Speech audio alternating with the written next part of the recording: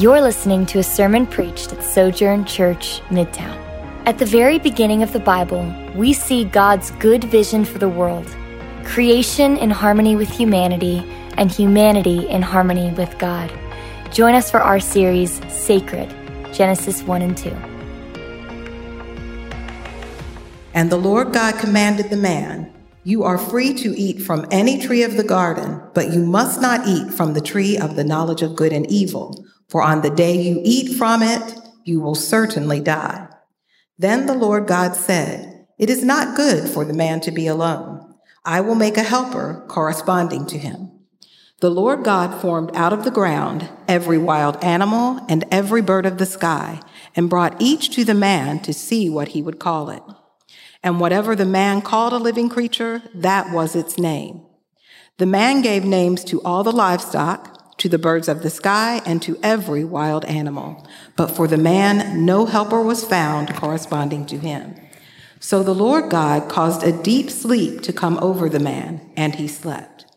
God took one of his ribs and closed the flesh at that place. Then the Lord God made the rib he had taken from the man into a woman, and brought her to the man. And the man said, "This one at last is bone of my bone and flesh of my flesh. This one will be called woman, for she was taken from man." This is why a man leaves his father and mother and bonds with his wife, and they become one flesh. Both the man and his wife were naked, yet felt no shame. This is the word of the Lord. Thanks be to God. You may be seated. Thanks, Ms. Keisha.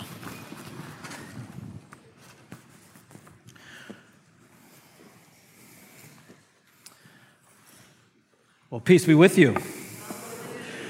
Hey, what a joy it is to be with you all this morning and to have the privilege of opening up the Word of God. As some of you know, we've been in a series called Sacred, traveling through the first 3 chapters of Genesis for the last several weeks. And we want to continue in that series today by looking at kind of part 2 of last week's sermon as we talked about sacred singleness. Sacred singleness. Just a quick recap. Last week, we looked at the question that is posed, or we looked at the question of does a single person, or is a single person incomplete without a significant other or spouse? In Genesis chapter 2, verse 18, God says, "It is not good for man to be alone." And so we looked at whether or not that meant that singles were incomplete until they, or if they, come to find someone else. And the answer to that question was absolutely not. A person being single does not mean that they are incomplete. And a person cannot complete another person. We talked about how a person may compliment you, but even that needs to be nuanced some because people change and you feeling like if they compliment you or not may change. A person may compliment you, but they can never complete you. We also looked at this idea of singleness being a gift. It really is a gift. Just like marriage, singleness is a good thing. It's a good thing. But in looking at it as a gift, we tore down this notion that it means that some people have been given this supernatural ability to be single, whereas other singles have not. And we kind of framed the idea of gifts by looking at how when Paul talks about a gift, he normally speaking of a state of living that is given by God for the purpose of building other people up. And so last week's sermon was a call for singles to see their singleness as something that is good and to use this period of their life, this time in their life, to build up others and to worship Jesus with undivided attention. But last week's sermon also, we focused on this notion of a family. And a big part of focus on this notion of the church being family is to say that singles in our church need to have a place within the body of Christ where they know that they are welcomed and valued. I received a email this week from one of our single persons who really sent me a message that was encouraging, but it continued to remind me of our need as a church to make sure that this is becoming a case. This person wrote, "The de-idolization piece in your sermon was powerful. I was telling my friend that I felt a pocket of oxygen for a few minutes during the sermon. It felt like I am actually honored in this space for being single and not in spite of being single," which is crazy. Because affirmed for being single and in spite are two different things. And we honestly don't even feel like we get the second one regularly, let alone the first. And so the goal of last week's sermon was to help us as a body to make sure that we are valuing the whole body and tearing down these misconceptions that are frankly unbiblical, and making sure that we are not contributing to singles in our church feeling like somehow they are incomplete because they are not married. We want to continue to de-idolize marriage. We're going to pray, and then we're going to dive into today's sermon. Lord, thank you so much for your goodness and kindness towards us. I pray, Father God, that you would just allow your Holy Spirit to take control of our hearts and our minds as the word goes forth. In Jesus' name we do pray. Amen. You know, John Stott has a great quote, and in his quote, he is acknowledging this tension of a person who is single and who desires to be married. And his quote points out the fact that this is a period of discerning that a person has to go through. He writes, "I have no doubt that there are some people who believe God has called them to be celibate and to commit themselves to celibacy for the rest of their lives. Personally, I have real hesitations about the wisdom of that because I'm not convinced that people say in their early 20s that God has called them to that. I personally believe more in the second alternative, that people discover God's call gradually, and as the years pass, they begin to think that God is probably calling them not to marry." And I think that that's an important point because we have some who are single here who desire to be married, and you're trying to discern whether or not God has called me to be married. And some who are single here who are older and single and have desired this for a long time. And I kind of want to use this sermon today to speak to those who desire to be married and who find themselves in a place of desiring and longing, but who aren't sure if the Lord is going to provide and meet that desire.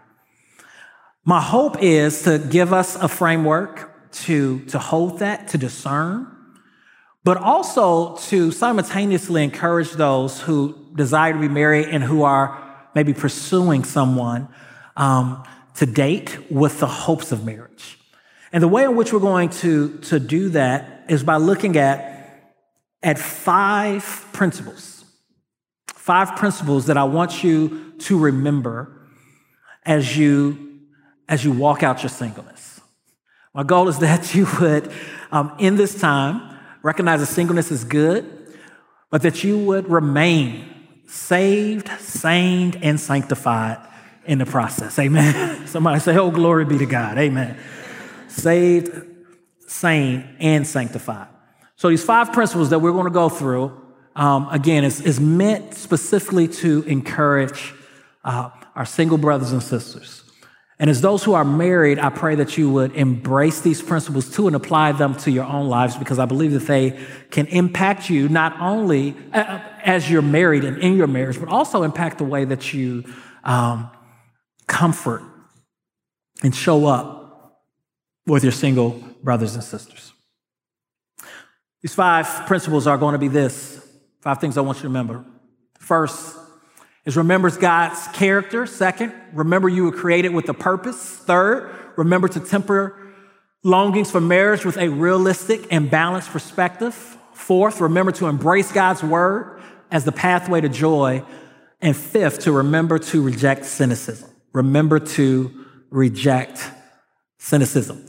Now, if you're a visitor and you're just joining us today, normally we do what's called expository preaching, where we just dive into a text, verse by verse, we read, explain, and we apply it. Today's going to be a little different. It's building off of what we had last week and what we looked at in Genesis 2, 7 through 15. 7 through 15. And today what we're going to be looking at specifically is just some principles that we want to look at now that foundation is laid. Amen? And so these 5 things I want you to look at is, the first is to remember God's character, to remember God's character. The Bible teaches us that God is holy and perfect with no character flaws whatsoever. If we were able to peel back the heart of God layer by layer, as we peel back each layer, the only thing that we would get is absolute perfection, goodness, beauty, and truth. There is no blemish in God. And as my single brothers and sisters, I want you to know that the character of God towards you is always good. God knows you intimately. He loves you unimaginably. He provides for you faithfully. He forgives you thoroughly. He's compassionate towards you daily. And he is an immutable God. He doesn't change. He knows you intimately. Psalm 139 says, Lord, you have searched me and known me. You know when I sit down and when I stand up. You understand my thoughts from afar. You observe my travels and my rest. You are aware of all my ways. You have encircled me. You have placed your hand on me. God, how precious your thoughts are to me. How vast their sum is. If I counted them, they would outnumber the grains of sand. When I wake up, I'm still with you. Write those verses down and remind yourself that God knows you intimately. God loves you unimaginably. 1 John 3:1a, see what great love the Father has given us that we should be called God's children. God's love towards you is great. God provides for you faithfully. Matthew 7:11 says, if you then who are evil know how to give good gifts to your children, how much more will your Father in heaven give good things to those who ask him? God gives good gifts, and he knows what good gifts each of us need individually. God forgives you thoroughly. Psalm 103, verse 12, he has removed our sins as far as the east is from the west. Isaiah chapter 1:18 says, though your sins are scarlet, they will be white as snow. Though they are crimson red, they will be like wool. And we know that this is possible, this cleansing is possible because of the finished work of Jesus. 1 John says, if you confess your sins, he is faithful and just to forgive you of your sins and to cleanse you of all unrighteousness.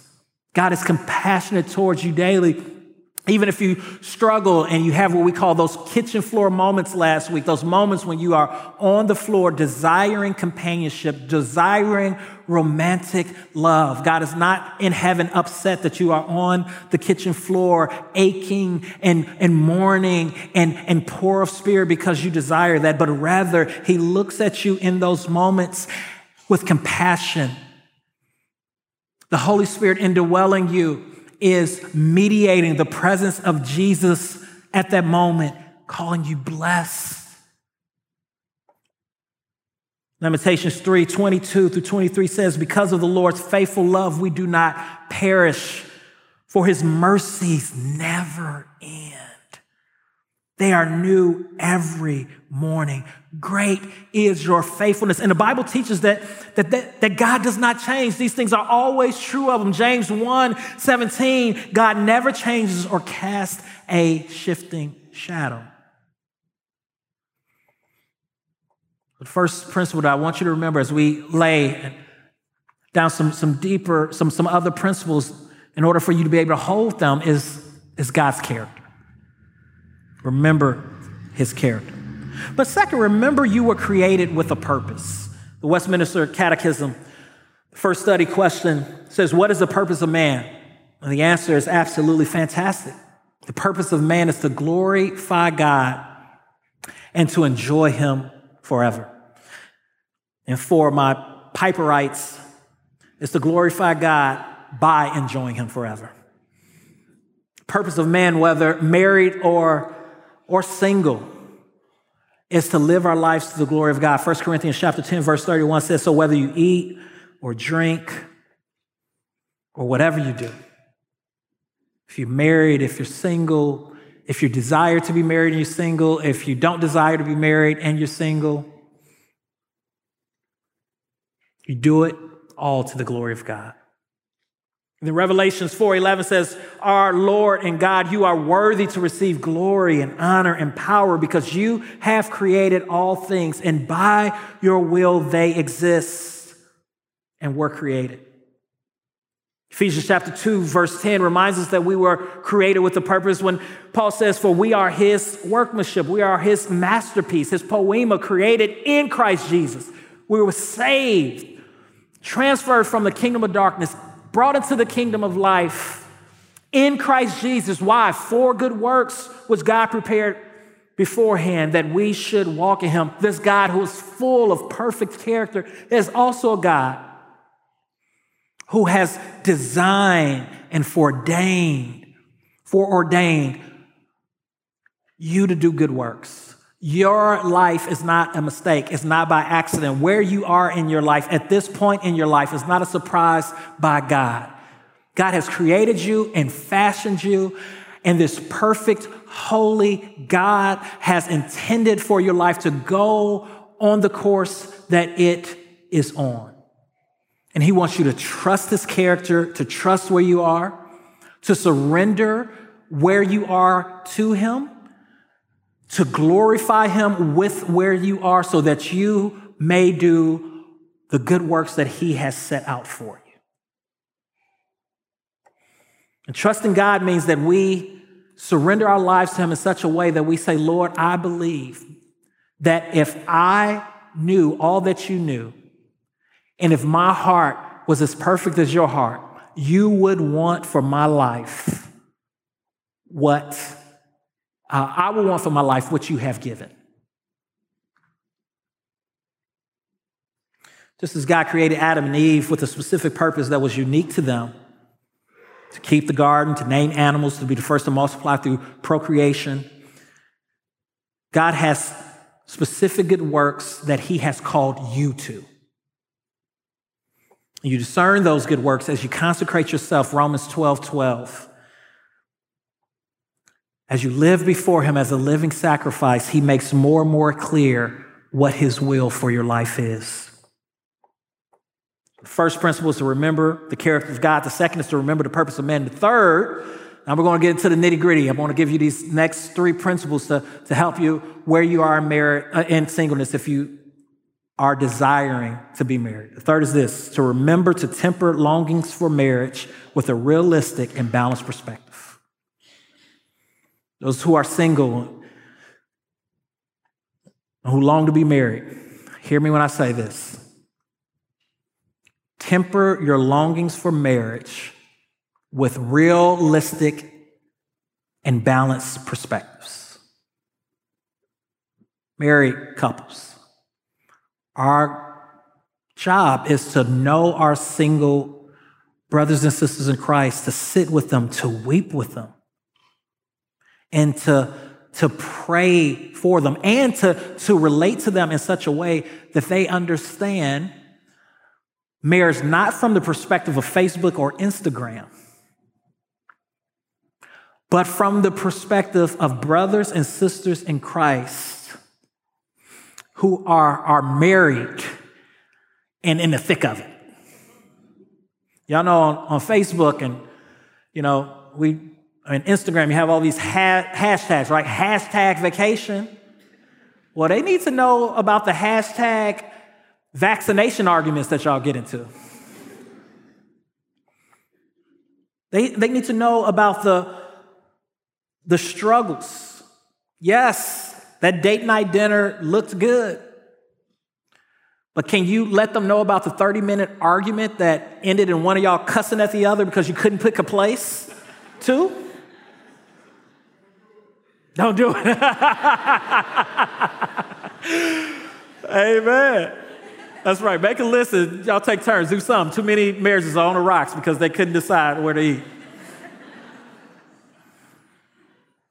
It is healthy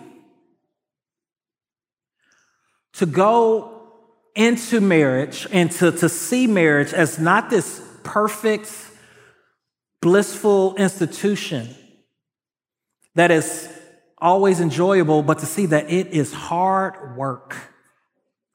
And singles, you have to remind yourself that even when you get married, that things don't become easier. In many ways, they become more complicated. And this isn't to scare you away from marriage, but this is to help you to temper those longings. And I believe some of us, marriage has become an idol because we're not looking at it realistically. We're only looking at the Facebook post and the Instagram post and this fake world that people create to only show their good moments. And you don't see that even though it's good, holy, and beautiful, man, it's just as hard, if not as more difficult than being single. Now, we have to show, and we have to, with wisdom, tell.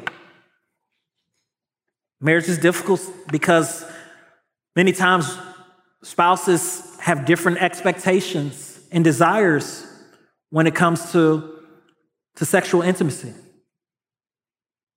Spouses handle conflict differently. Spouses want to approach vacations and what you do on vacation differently. What one person finds restful, the other person finds tiring. I'm not even going to touch on in-laws. I got great in-laws, by the way. Hey, Mom, hey, Dad. Sleep patterns. Where you squeeze the toothpaste from. Standards of home keeping. The way we communicate. The way we handle finances. And that's not even to mention just all the other things that go into just a single person. People are complicated beings, and you're taking two complicated beings who are living their life and swaying, and then they get together and they're like, oh, you're so cute too. Oh, you know the Bible too. Oh, we got some mutual friends, let's get married. And then you get married and it's just conflict. I gotta miss the will of the Lord somehow. And the reason why is because people as individuals have a heart, a human heart. A heart that Jeremiah 17:9 says is deceitful above all things. Above everything, it is deceitful. Jesus said, from the heart flow the issues of life. Every issue we have, it flows from the heart. The heart is our control center. It's a sum of who we are, experiences in our life. That's why the proverb says that we need to guard our heart most diligently above all things. But not only do we have this heart and this sum of who we are, we also each are physically embodied people. And our bodies, because of the fall, are imperfect. And if your hope is that when you get married, that your body's going to stay the same, or your spouse's body is going to be the same body that they had when they were younger, and if your hope is in that, or if your hope is in you all living this fruitful life that is always moving and always happy, then you don't understand the reality of the fall, because bodies decay. Disease happens. Depression comes. Shapes change. Not only are we physically embodied, but we're socially embedded. When you commit to someone and to marry them and to be with them for the rest of their life, they've got a suitcase behind them. And when you're dating, you see a part of the suitcase. You're like walking from here and you see it out the peripheral. When you get married, you're like, oh. And then you start opening it. And you start getting deep in there. You're like, hold on now. Pretty sure this is over the 50-pound limit. And you're like, oh, this is just the first one. Excuse me, bellhop, can you And you're like, well, I'm glad you got multiple ones too. I do too. Let me pull mine out. And then we're spiritually embattled. There's a real enemy that is trying to tear at each of us. And he comes to steal, to kill, and to destroy. And he hates marriage. His first attack on humanity temptation didn't come until there was a marriage union. And then you add all that in, and there's this thing called God's providence, where God is working all these things, suitcases, experiences, trauma, joys, pain, personality. And he allows and tailor makes storms for each individual person to conform them to the image of Christ. And that comes through going through the fire, through suffering, through pain. And so when two people get together to be married, when two sinners, in the words of Dave Harvey, say, I do, yes, it's beautiful. And yes, there can be romance, but it also requires hard work. And hard work is hard work. And all I'm saying is, so if your longings for marriage is just for this romantic Instagram, fall picture, Christmas morning celebration, good, long for it. But understand that in between all of those high moments are some dark valleys. Some dark valleys. Fourth, remember to embrace God's word as a pathway to joy. Remember to embrace God's word as the pathway to joy. In Genesis 2, we see that God gives two commands. The first is to eat and to enjoy the trees of the garden. The second is to avoid eating from the tree of good and evil. And you know the story. Genesis chapter 3, the serpent convinces Adam and Eve to reject being human-sized and to long for being God-sized, or to reach for. He casts doubt on the character of God with them. And being deceived, they rebelled and they ate. They ate thinking that their path was the true pathway to joy, was the true pathway to life. But as God said, it actually was the pathway to death. And that old slithering snake of a serpent does the same thing, and each of us day by day. He constantly wants us to doubt the character and the goodness of God, because if God was really good, he would have made sure this didn't happen. If God was really good, he would give me what I want when I want. If God was really good, my wish list and my fantasy list would have come true. If God was really good, he would have changed this person. But we want to constantly remind ourselves that we live in a fallen world and that God is good. And how do we know that God is good? Because he did not spare his own son for us.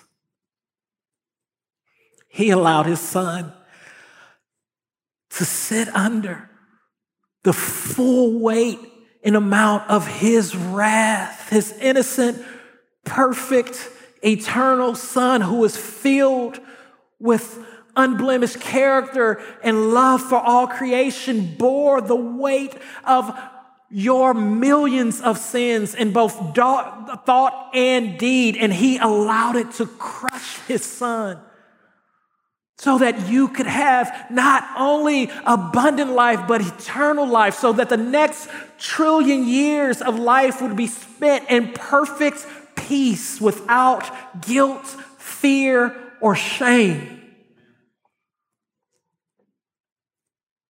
So I want to give really quickly, two examples of embracing God's word as the pathway of joy.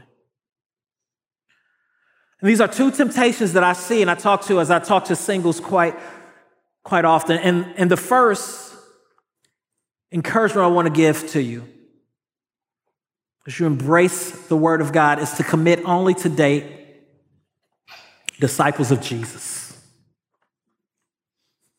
For some of you who are single and who've been single for a while, you're like, man, for whatever reason, I don't attract the attention of Christian men or Christian women. It's hard out here. You understand what I'm saying, player? But Nuke and Bebe, man, they be on it. They cat calls and everything, right? All right, let me bring it back to Louisville. That's my Chicago style coming out. And you like, you know what? I can change him. I can change her. Ain't nothing wrong with a little thug, right? Right? It's going to be the saved version of Tupac. We're going to work it out. We call that missionary date. Well, the only problem with that is it's a pretty big problem. That's that God explicitly tells us in His Word to not do that. Now, have there been cases where it's worked out? Yes. But I'm sure with each of those cases, there was some unnecessary sin and some unnecessary pain and some unnecessary scars. 2 Corinthians chapter 6, verse 14, Paul writes, do not be unequally yoked with unbelievers, for what partnership has righteousness with lawlessness? Or what fellowship has light to do with darkness? Paul's admonition here is part of a larger discourse where he is discouraging Christians from going into intimate partnerships with non-believers. The story is told of a man who went to the airport and he ran into a really pretty young lady. They start talking, chopping it up, and all of a sudden, the sparks just begin to fly. Now, the young lady was headed to New Mexico and he was headed to Canada, but he, sensing that something special was happening, was like, hey, I got an idea. Got an idea. Let's get on the same plane, and even though we're going to different destinations, let's just see if we end up at our different destinations, even though we're on the same plane. And obviously, when he got off the plane, he was in New Mexico and not Canada. Why? Because you can't travel together to a mutual destination when one person is going up and the other is going down. Stank face. Hashtag hello lights. Hashtag let's let that sink in. Hashtag too many hashtags.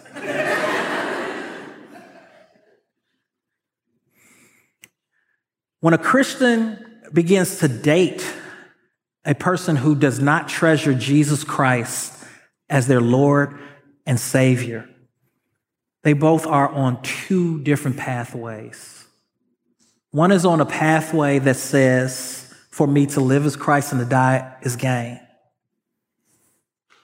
One is on a pathway that says, I am seeking first the kingdom of God and His righteousness, knowing that all these things will be added. One is on a pathway that says, I am committing to pick up my cross daily and to follow Him. And the other is on a pathway that says something else. It says that all will work out in the end. There's one God, but many paths. It says at the end of our life, we're just going to be annihilated, or we're just going to die, and that's it. But those two pathways are going in two different directions. I want to talk to my younger Christians here who are single, high school students. Listen to me. It's going to be a great temptation to do some missionary dating, or even to date someone who says they're Christian, but to them, that doesn't mean what it means to you. That doesn't mean laying down your life to receive greater life. I want you to imagine that you date this person because they're cute. I'm going to talk about that in a minute. They're not following Jesus, and you get married. And on Sunday, you're going to church, and you're coming back because God has spoken to you. And when you come home, that person is indifferent. I want you to imagine what that's going to do to you, because the most important part of you, the person that you treasure the most, that you're crazy about the most, the person that you wake up talking to, that you go lay down at night praying to, when you share it with your partner, they are unmoved or maybe curious or inquisitive. But imagine that it's worse than that. Imagine that it begins to annoy them. So now you're in a covenant relationship with someone who's going to be habitually annoyed when you bring up the best part of you. When you bring up that this man died for you, he placed his life in his Father's hand, and he was willing to be crucified so that you can have life, and you're met. And so, yeah, it meets a temporary longing, but it's a broken sister that can't last or hold water. So don't put your hope and don't desire to be married just to be married.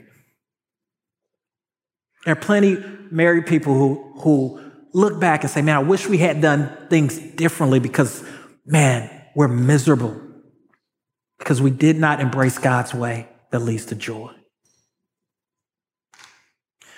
But also, just real quick, I want to talk about this idea that Tim Keller calls comprehensive attractiveness versus what I'm just going to call cuteness. Some of us, we have a real hard time pursuing people because our standards for the people we want to date is shallow and ungodly and unfair. And I want to challenge you to pray to the Lord. I think attraction is important, physical attraction. I think that is important, but I'm just saying, comprehensive attractiveness in the long haul of things is more attractive than cuteness. Because as I said earlier, we're all physically embodied, and cuteness wears off. Ask my wife. She married me. She's like, oh, you're so cute. 3 years later, she's like, babe, what about that membership to the gym? I'm just joking. She never said that. Well, I'm just joking. Right? But our bodies change. And if we are basing something on something, and there are plenty of people who are able to keep, that's great. Y'all understand what I'm saying, right? Some of us wouldn't date Jesus if he was incarnate in 2021. Jesus was incarnate. It's not heresy. He's not. But if he was to come in 2021, we'll have a problem with him because the Bible says in Isaiah that Jesus was not very attractive to look upon. His outward appearance wasn't all that great. Could you imagine Jesus pursuing you if you're single, ladies? And he's trying to talk to you and you looking and you're like, nah, boo. That ain't it. And he's like, wait, I'm telling you, but the reception, we're going to save so much money. I could take 2 fish and 5 loaves and just feed everybody. You're like, nah, but that ain't it. Like, but I'm telling you, medical care, boom, you got a headache? Instead of a hospital visit, save you $5,000 in the name of Jesus, be healed. Nah, boo, that ain't it. Comprehensive attractiveness, full of love, patience, peace, gentleness, and kindness, going to treat you well. And you still talking about, well, I like a little thug in there. But let Satan show up. Looking good, smelling good. That's what Ezekiel, some people say it's a kind of foreshadow, a picture of Satan, but this king of Tyre who's said to have the seal of perfection, full of wisdom and perfect in beauty, yet got cast out of the presence of God for being a hot mess. And some of us will marry Satan because he got bling bling, say the right thing. Shallow as all get out when it comes to Christ and him crucified. Say, Christian, what's your favorite verse? I like all of them. You like all of them? All of them are powerful. Then you wake up on a honeymoon and he's red with horns. Because you didn't get to know his character. And one of the ways that happens is, which brings us to our second point, is we let things get too passionate too quickly.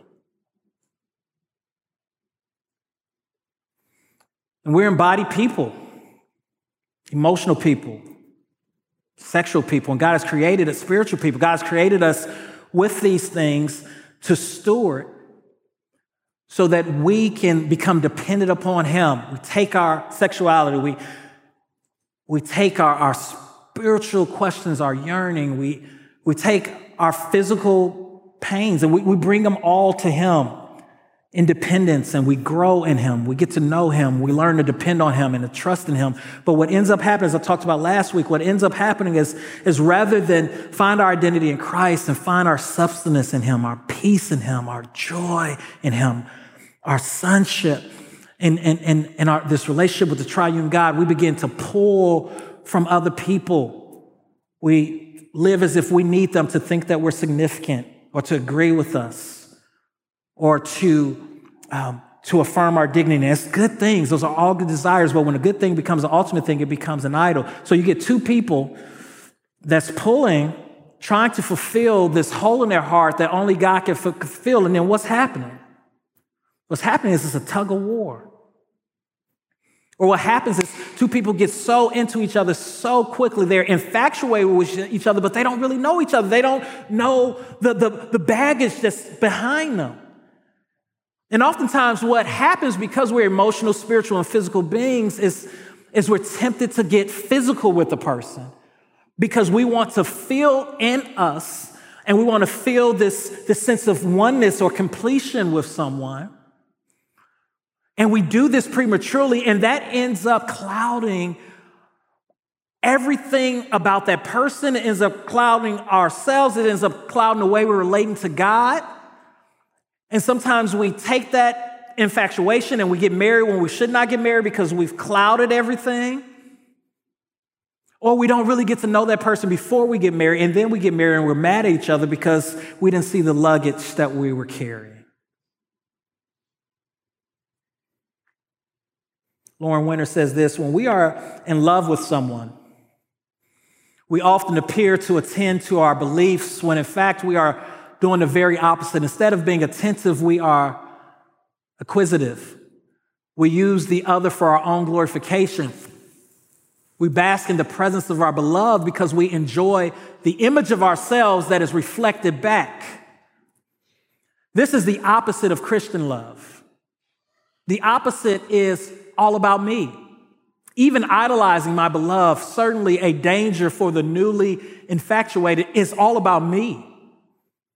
Though it pretends to be all about the other, it is all about me because it does not take my beloved seriously as a person created and redeemed by God, but rather imagines him to be perfect, heroic, sublime, and customizes. And so we end up getting into these relationships, and we're calling this thing love when really it's just infatuation because we're going to them to find completion rather than going to the Lord. And then we end up angry at God because that relationship didn't work.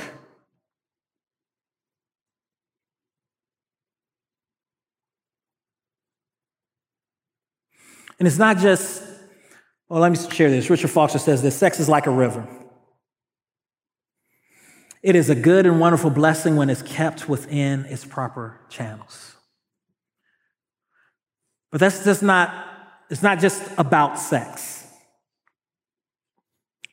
though that is important. 1 Corinthians 6:20, God says, remember you were bought at a price, therefore honor God with your bodies. And God has told us to pursue purity until we marry because he does not want us to be traumatized and re-traumatized by this very intimate act over and over without having someone in covenant with you. And that's what's dangerous about cohabitation, right? You get intimate with someone, you move in, you're not in covenant with them, and you see all the luggage before there is commitment. And cohabitation, by the way, study after study shows living with someone before you're married is a sure way to end up not married. God knows what he's doing when he created marriage and when he created order. He's like, very few people are going to commit to each other in the covenant of marriage after they unpack all of their baggage. He's like, I'm trying to help all y'all. But this going and getting passionate too quickly also deals with emotionally as well as spiritually. What I'm saying is when you date someone, get to know them, spend time with them. Yes, go on dates, but do it in an atmosphere that, yes, fun is important, but also asking good questions is important. Seeing what this person is truly about is important. Meeting this person's community so that you can learn about this person is important. And not allowing passion to just take over. This is my fifth and final point. Thank y'all for y'all's patience. And I just want to give a shout out to our tech team. You guys are awesome. I'm just jumping around in my text and Christina is on it. Thank you. You guys are really amazing.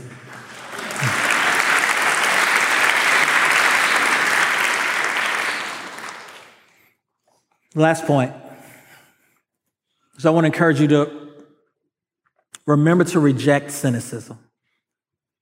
Remember to reject cynicism. So a couple weeks ago, we had a Harbor Network church planning conference here.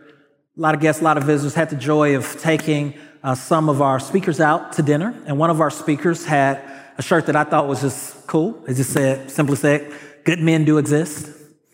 I complimented him. Like, man, that's a dope shirt. I like it. It's like, thanks. It's like, cool. And so we're leaving and dinner, and this lady comes up. She was a sweet lady, presumably single, mid-40s. And she was like, excuse me. And she kind of chased us down. She was like, "That's a nice shirt." And he was like, "Thanks." And she was like, "I just wish it was true." She was like, "In fact, when y'all find a good brother, send him my way."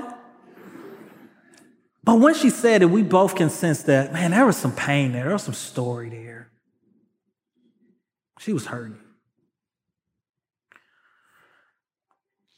And I just sense, and in conversations through the years with some of our singles who desire to be married and maybe you're getting a little older, I just want to say I'm sorry. I know what it's like to want something and to long for it and to not have it. Every single human being has a deep desire, something that they wish were true that's not. And I just want to say I'm sorry. I also just want to encourage you to fight, to not allow your heart to become callous as a result of your experiences, to the point that you just give up hope that you can be married and that you start seeing everyone through the experience of those who hurt you. Because what happens then is we're not good stewards of our life. Like when a person becomes callous, this is just my observation, like they start presenting themselves differently. Maybe they stop stewarding their time, their resources, their body, but their presentation of themselves, it just seems off. And what ends up happening is you actually begin to work against yourself. The cynicism kind of seeps out. And even if there was a person who wanted to pursue you because of the way that you present yourself, it could be that they are no longer interested. But also, as a Christian, we have every reason to fight cynicism because we serve a God who is a good God, a God who writes our stories, a God who may appear to be late, but he's never late. He's always right on time. A God who is able to provide for you a person to live this life with if it's his will. So I want to encourage you to reject cynicism by cultivating a heart that says, my God is able, and even if he doesn't, I will trust him. And those words aren't my words. Those are words that are found in the book of Daniel, the story of the 3 Hebrew boys who refused to bow to King Nebuchadnezzar's golden image. And as they are being met with the alternative to bow or to face this fiery furnace, they say to the king, "O king, our God is able to deliver us from this furnace, but even if he doesn't, we won't bow." See, we won't bow because we've heard stories about this king, about our God. We won't bow because we've heard how he can split open the Red Sea. We won't bow because we know that he provides manna in a wilderness. We won't bow because we've heard stories about him providing a child for someone who's 90 plus years old. We won't bow because if he doesn't save us from the fire, it's not because he can't. It's because he's got another plan. What's that longing? What's that it? Married or single that you just want so bad that it's kind of corrupting the way you see this perfectly complete God. What is it? And I just want you to know that God sees you in your longing. He sees you in your desires, and he's not condemning you. He's not angry at you. He is full of compassion towards you, and he wants you to see that whatever time you have left is packed with potential and power and purpose, and he's not done with you yet. And if he hasn't provided it to you, it's not because he's not good, it's not because he's not able, but it's because he has another plan for you. And that one day, whatever that pain or that ache or that longing is that you feel like you're missing or missing out, you're going to see his face and you're going to conclude, if I were you, I would have made the same decision that you made for my life. Truly, you are worthy. Truly, you are holy. Truly, you are beautiful. One day when you look at the scars of Jesus, which will be the only scars in heaven, you'll say it all makes sense in light of your glory. How do you reject cynicism? You reject cynicism by holding on to the good news of the gospel. That every right will be wronged, every disappointment will be overly fulfilled in the person of Jesus. That every ache will be healed, every cancer will be taken away, every sickled cell will be made whole. And you fight it by holding on to community. By inviting your brothers and sisters into those longings to listen, to hold your hand,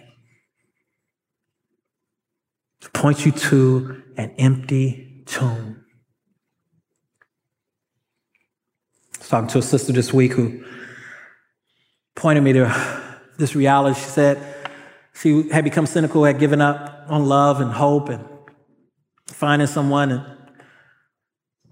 And no, she's still single. She hasn't met that person, but she said her perspective changed one day as she was reading Revelations 19:7. She realized that I may not be married now, but one day I will be. Revelations 19:7. Let us be glad, rejoice, and give him glory, because the marriage of the Lamb has come, and his bride has prepared herself. So one day I will experience that preparation. I will experience that banquet hall. I will experience that walking down the aisle moment. She said, in reading that verse, I realized that God in light of eternity, never disappoints. Let's pray. Hi, I'm Jamal Williams, lead pastor of Sojourn Midtown. Thanks for listening. At Midtown, we value gospel-centeredness, biblical faithfulness, transformative relationships, diverse fellowship, creativity in the arts, and relentless mission. For more sermons, info about our church, visit sojournchurch.com/Midtown.